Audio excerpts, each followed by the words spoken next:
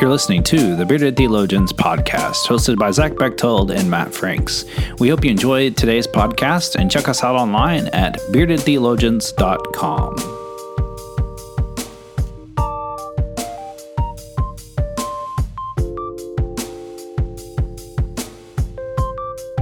You're listening to the Bearded Theologians podcast, hosted by Matt Franks and Zach Bechtold. This week on the Bearded Theologians, obviously I'm not in my office. I'm actually hanging out at the Uniting Methodist Conference, listening to some things going on there. And Zach is going to be on the road, headed to be with some family and doing a wedding this weekend. And so we thought we'd squeeze in a recording, not on our normal time, on a Monday. So we're still in this whole theme of looking through the book of Ephesians through the lectionary text. And so this week we'll be looking at Ephesians 2, 11 through 22. And so Zach, as you've read through this and as we kind of talked about a little bit, what are some things that kind of pop up for you? Well, I think it's fitting that where you're at the United Methodist Conference, and then just kind of what we look at as a whole in our world, this section of Ephesians is about unity. It's about being together, and about finding hope in that. And the writer of this is writing to this church that it's a good, strong church, but they're beginning to see these influence of people around them are creating divisions and creating these things between Jew and Gentile and between each other. And the writer's going, wait, hold on. There's hope in this unity, in verse 13, but now you have been united with Christ Jesus. Once you were far away from God, but now you have been brought near to him through the blood of Christ. For Christ himself has brought peace to us. He united Jews and Gentiles into one people. And then it goes on. And it's just this idea that, we were all once in this place where we were excluded, or it was us versus them, or whatever. And it comes down to, hey, hold on, remember, Christ unites us. And we need to remember that. And we do a bad job of that sometimes. We like to remember all the other things that we disagree on, and we don't quite see eye to eye when Jesus is really what brings us all together, regardless of who we are, where we are, what we believe. If we're Christians, if we're in the church, Christ is that centerpiece, I think. Well, tonight in worship, Emmanuel Cleaver III talked about that there are non-essentials. There are essential things that we all agree on. There are essential things that we agree are non-negotiable. And then there are those non-essential things. And he related it towards marriage, which isn't necessarily a bad thing. But if you're a single person, I felt like that kind of, but I also think that like there's some truthfulness in that mm-hmm. Zach, there are some things that you and I totally agree on. Yeah. And then there's some other things that we do not agree on. Obviously, you like the Colorado Rockies for some reason, and that's okay. Like mediocre baseball. I tolerate your team. I do not have to get my hopes up, but they come through for me every few years. That's true.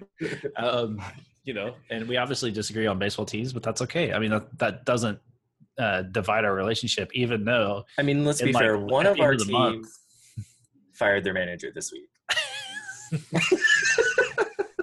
Yeah, but in the 25 years that you have been in existence, you've had trying to figure it out. You've had just as many managers, if not more, than we have in that time. Still learning. But I think that's true. I think far too often we allow those things to divide us that really should never really divide us, and that. Right. I was thinking about this today while I was driving down, and that part of our problem is that we can understand Jesus. Like, we agree that Jesus is Lord and Savior as Christians, mm-hmm. but the struggle that we have is interpreting Scripture. And so then I think of, like, this last week I preached on Mark 10, the story where the disciples were holding back the children from coming in getting to hang out with Jesus. And what I talked about there is that the disciples have the right belief. They have the understanding of who God was and who Jesus was, and they had the right belief in mind, but it was their practice that didn't make sense. And they were pushing back the kids from coming and being with Jesus. Their orthopraxy was not what it needed to be, and Jesus corrected them. He didn't scold. Like, notice in that scripture, he never scolds them. And just like with this and Paul's not scolding us. He's just reminding us that Christ is the center of our lives. He's the peace. I like how the Common English translate that. Christ is our peace. He made both Jews and Gentiles into one group. We are together. And that line in 1 Corinthians 12, we are parts of the body and parts of each other. And I think far too often we forget that we are really in this together. And he brings it to a close. He says, Christ is building you into a place where God lives through the Spirit. And I think of that just whole idea of God.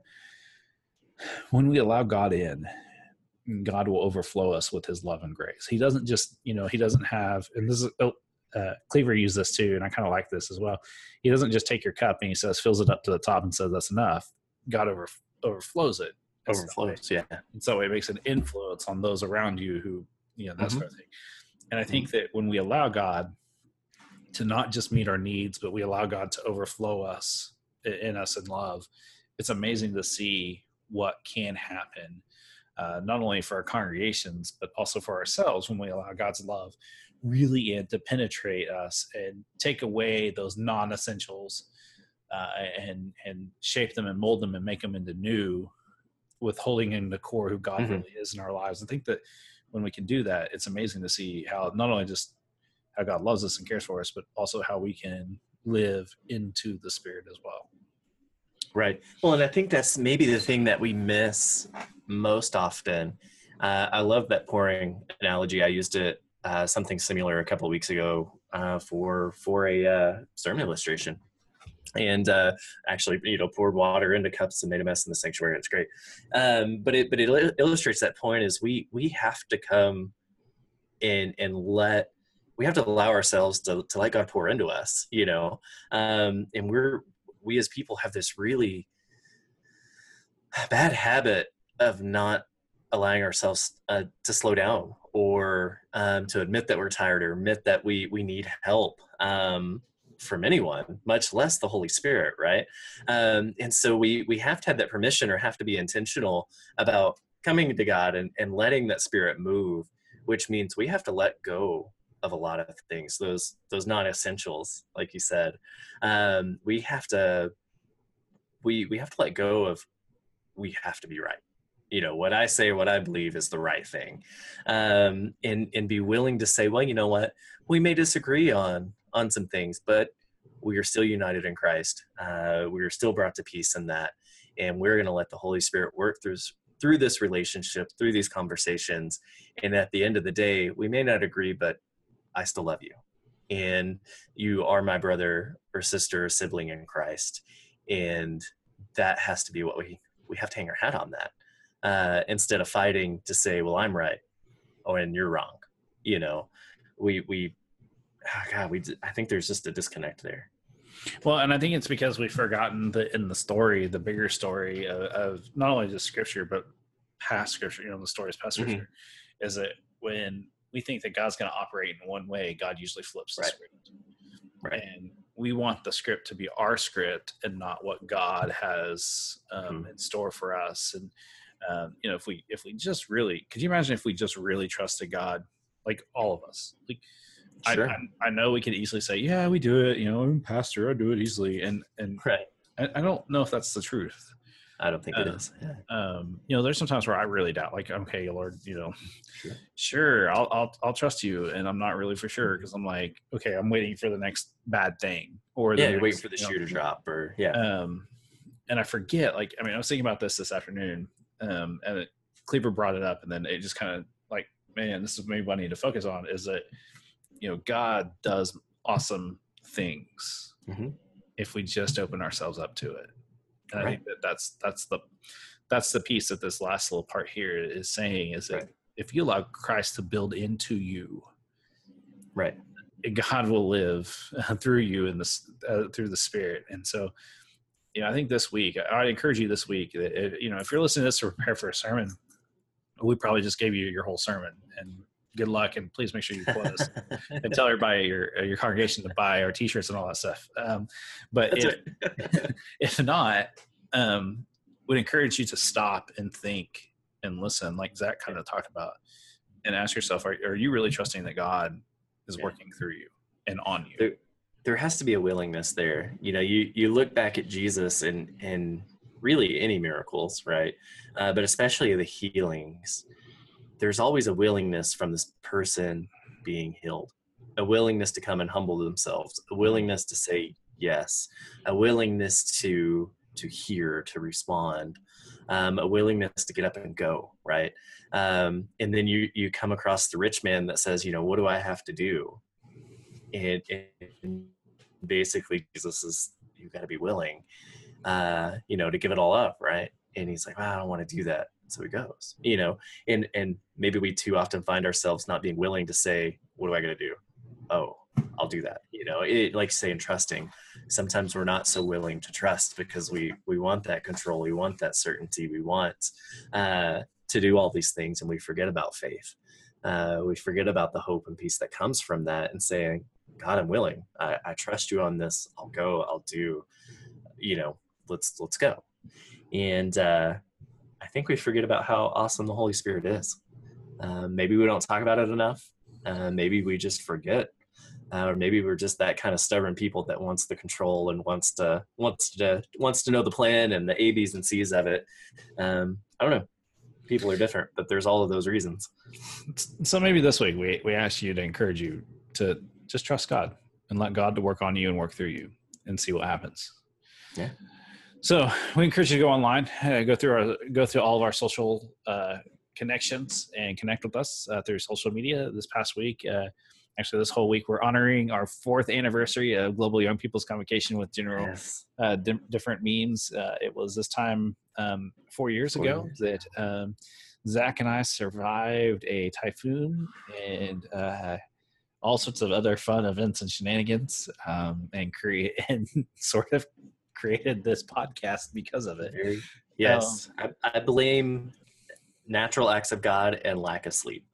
Yes. Yes. So we're going to have some fun with that this week, kind of honoring that and remembering that. And then we're also encouraged, just go on our website, look at all of our cool stuff. We got a lot of cool stuff.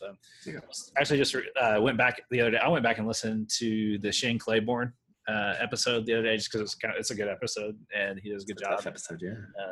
And so, we'd encourage you to just go back and listen to season 3 and season 2. Those are great seasons.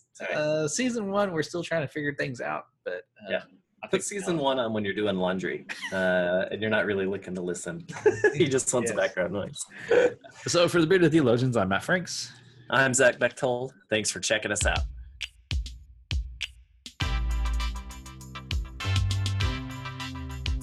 We hope you've enjoyed the conversations that we've had today on the Bearded Theologians Beardcast, and we'd encourage you to continue those conversations online at beardedtheologians.com or on our Facebook page. We also hope that you pick up a couple of coffee mugs to satisfy your coffee mug collection. Have a good day.